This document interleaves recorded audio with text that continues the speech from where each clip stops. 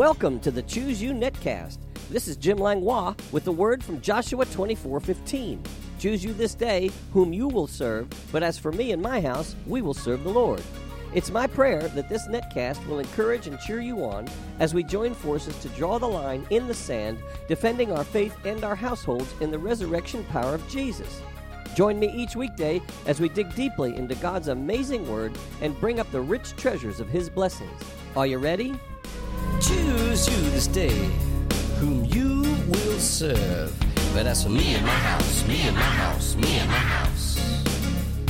I said choose you this day whom you will serve. But as for me and my house, me and my house, me and my house.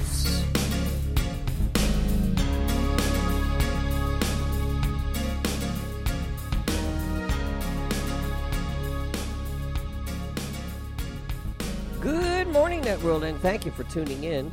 We're starting a brand new series today. I'm calling it Breaking Myths About God. Our text scripture will be Colossians chapter 2, verse 8. And it says, "Beware lest anyone cheat you through philosophy and empty deceit, according to the tradition of men, according to the basic principles of the world, and not according to Christ."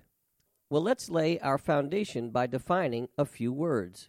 The first word is myth, and the second word is tradition. Myth. A myth is a story. It's a legend.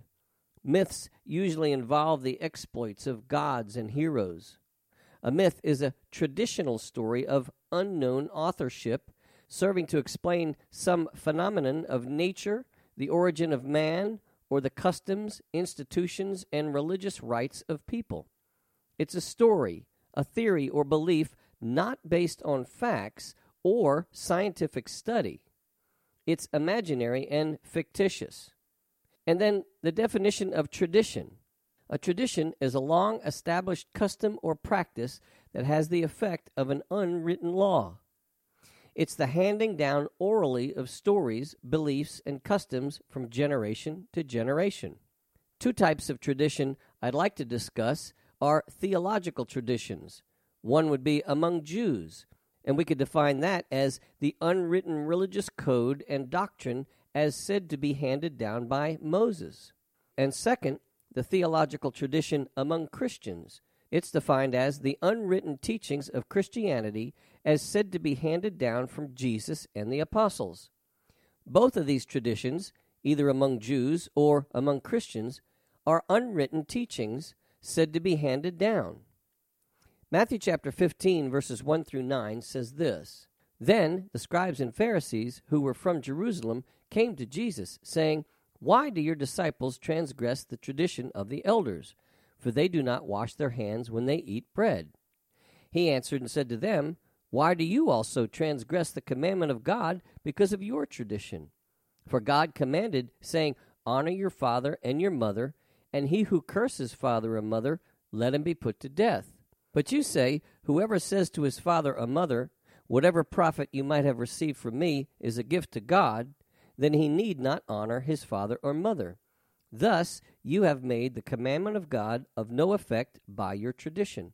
Hypocrites! Well did Isaiah prophesy about you, saying, These people draw near to me with their mouth, and honor me with their lips, but their heart is far from me. And in vain they worship me, teaching as doctrines the commandments of men.'" Is there something actually stronger than the Word of God?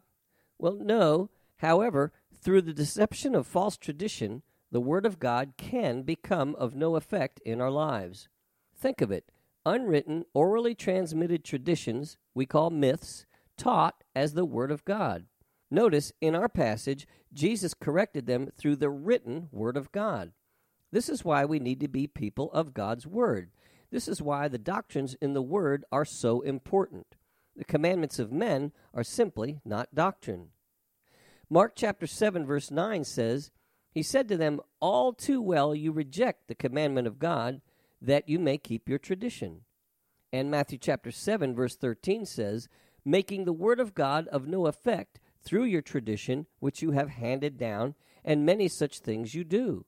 And I like how the Living Bible expresses our foundation scripture, being Colossians chapter 2, verse 8. It says, Don't let others spoil your faith and joy with their philosophies, their wrong and shallow answers built on men's thoughts and ideas instead of on what Christ has said. The Enhanced Strong's Lexicon, in talking about the word tradition, says it's the substance of a teaching, especially a ritual, which, in the opinion of the later Jews, were orally delivered by Moses and orally transmitted in unbroken succession to subsequent generations, both illustrating and expanding the written law, and were to be obeyed with equal reverence. Well, over the next few days, we will look at a few traditional stories that are merely myths. 5 myths that turned into traditions, or you could say 5 traditions that are actually myths. Here's an interesting point.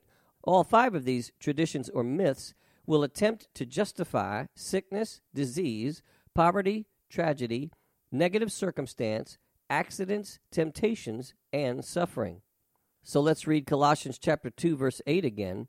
Beware lest anyone cheat you through philosophy and empty deceit according to the tradition of men, according to the basic principles of the world, and not according to Christ. Remember, a myth is a traditional story of unknown authorship, and it is not based on facts. Let's start with myth number 1. It says, God is trying to teach me something through sickness, disease, bad circumstance, temptation, and tragedy. Let me ask, how do you teach your children the following principles? How to not get burned at the stove. How to cross the street. How to chase the ball that went into the street. How to swim. How to hammer a nail. How to cut with a knife. How to use a power tool. How to drive a car. How to resist temptation, and what to do when you're sick. Well, if you have any sense at all, you will answer by word and example. Let me say that again. To teach anybody anything, you're going to teach them by word and example. Now, thinking backwards, are we not created in the image of God? Would we ever train our children by doing the following? Would God ever do it this way? Think of this. Would you teach them how not to get burned by putting their hand on the hot stove and get burned? Or making them run in front of a moving car to get hit? Or throw them in water over their heads to fend for themselves? Or give them a hammer, a nail, a piece of wood and say, have at it? How about hand them a running chainsaw and say, go cut something? Or you could hand them the keys to the car and hope they crash and learn how to drive. You could also tempt them with drugs, money, food, and sex. You could also make them sick with disease because they disobeyed you. Well, here's just one small example of how God, our Father, teaches us. Proverbs chapter 1, verses 8 through 9 says, My son, hear the instruction of your father, and do not forsake the law of your mother, for they will be a graceful ornament on your head and chains about your neck. And for more examples, you could read Proverbs chapter 2, verses 1 through 5, chapter 3, verses 1 through 2, chapter 4, verses 1 through 5, chapter 5, verses 1 through 2, and chapter 7, verses 1 through 4. Why? Because they all say, my son, my son, my son, keep my words. The book of Hosea, chapter 4, verse 6 says, my people are destroyed for a lack of knowledge.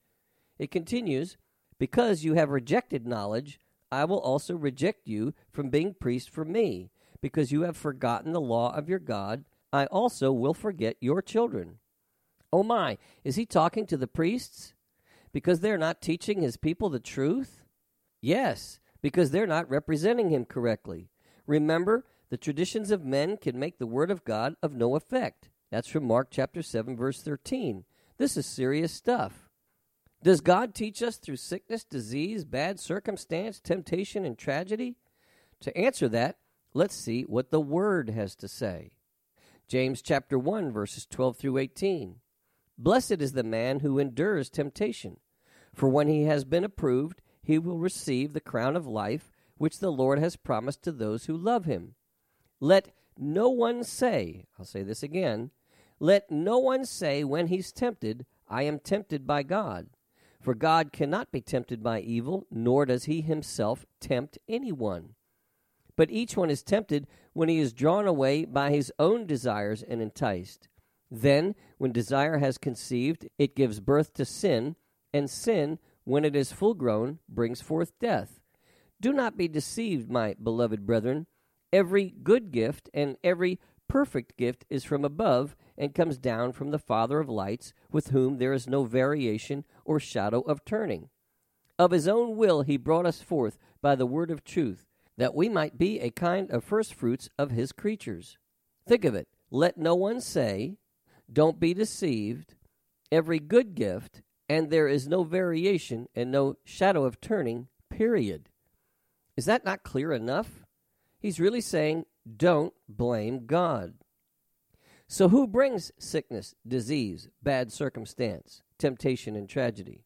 Well, I'll give you one guess. Satan. The myth that God uses sickness, disease, and tragedy to teach us is a lie. It's a story of unknown origin, but we know now, and it is not based on facts. So how do we handle these issues when they come to play in our lives? Well, that's what the Word of God is all about. The Word of God is the manual for life. It contains the knowledge, examples, and instructions on how to handle, manage, and gain victory over sickness, disease, bad circumstance, temptation, tragedy, and more. And this is how we teach our children. We do not make them fail so they can succeed. We teach them how to succeed even through failure, if that be the case. We teach them how to stand when times get tough, how to not give up until we get through, how to believe even when there's no hope, how to stand when the winds of life are blowing, how to submit to God, and how to resist the devil. And that's out of James chapter 4, verse 7. And the Living Bible, I love it, it says this, don't let others spoil your faith and joy. One small example, think of it. If God teaches us through sickness and disease, then we should ask him to make us sick. Anyone want to sign up for that class? Well, now we know how traditions can make the Word of God of no effect. Let's read our text scripture again, Colossians chapter 2, verse 8. Beware lest anyone cheat you through philosophy and empty deceit, according to the tradition of men, according to the basic principles of the world, and not according to Christ. And then again in the Living Bible version, Colossians chapter 2, verse 8, don't let others spoil your faith and joy with their philosophies, their wrong and shallow answers built upon men's thoughts and ideas instead of on what Christ has said. So, myth number 1, God is trying to teach me something through sickness, disease, bad circumstance, temptation, and tragedy is just a myth. It is not based on the truth of God's Word. Well, our time is up today, so I want you to tune in tomorrow, same time, same place, and same channel, and we'll continue on breaking myths about God. I call you blessed. You have been listening to the Choose You Netcast with Jim Langlois. If you have enjoyed this program, you can find out more about Jim Langlois Ministries on the Master's House website at tmhnow.org. That's tmhnow.org. On the Media tab, you can listen to many more messages, subscribe to my daily devotional emails, and follow the link to my blog site. If you'd like to write me or become a financial partner with this ministry, my address is The Master's House, Post Office Box 1568, Mechanicsville, Virginia, 23116. That's The Master's House, Post Office Box 1568, Mechanicsville, Virginia, 23116. Online donations can also be made at tmhnow.org, and my email address is pastorjim@tmhnow.org. This is Jim Langlois saying, be blessed, you and your whole household. Until next time. Choose you this day, but that's for me and my house, me and my house, me and my house.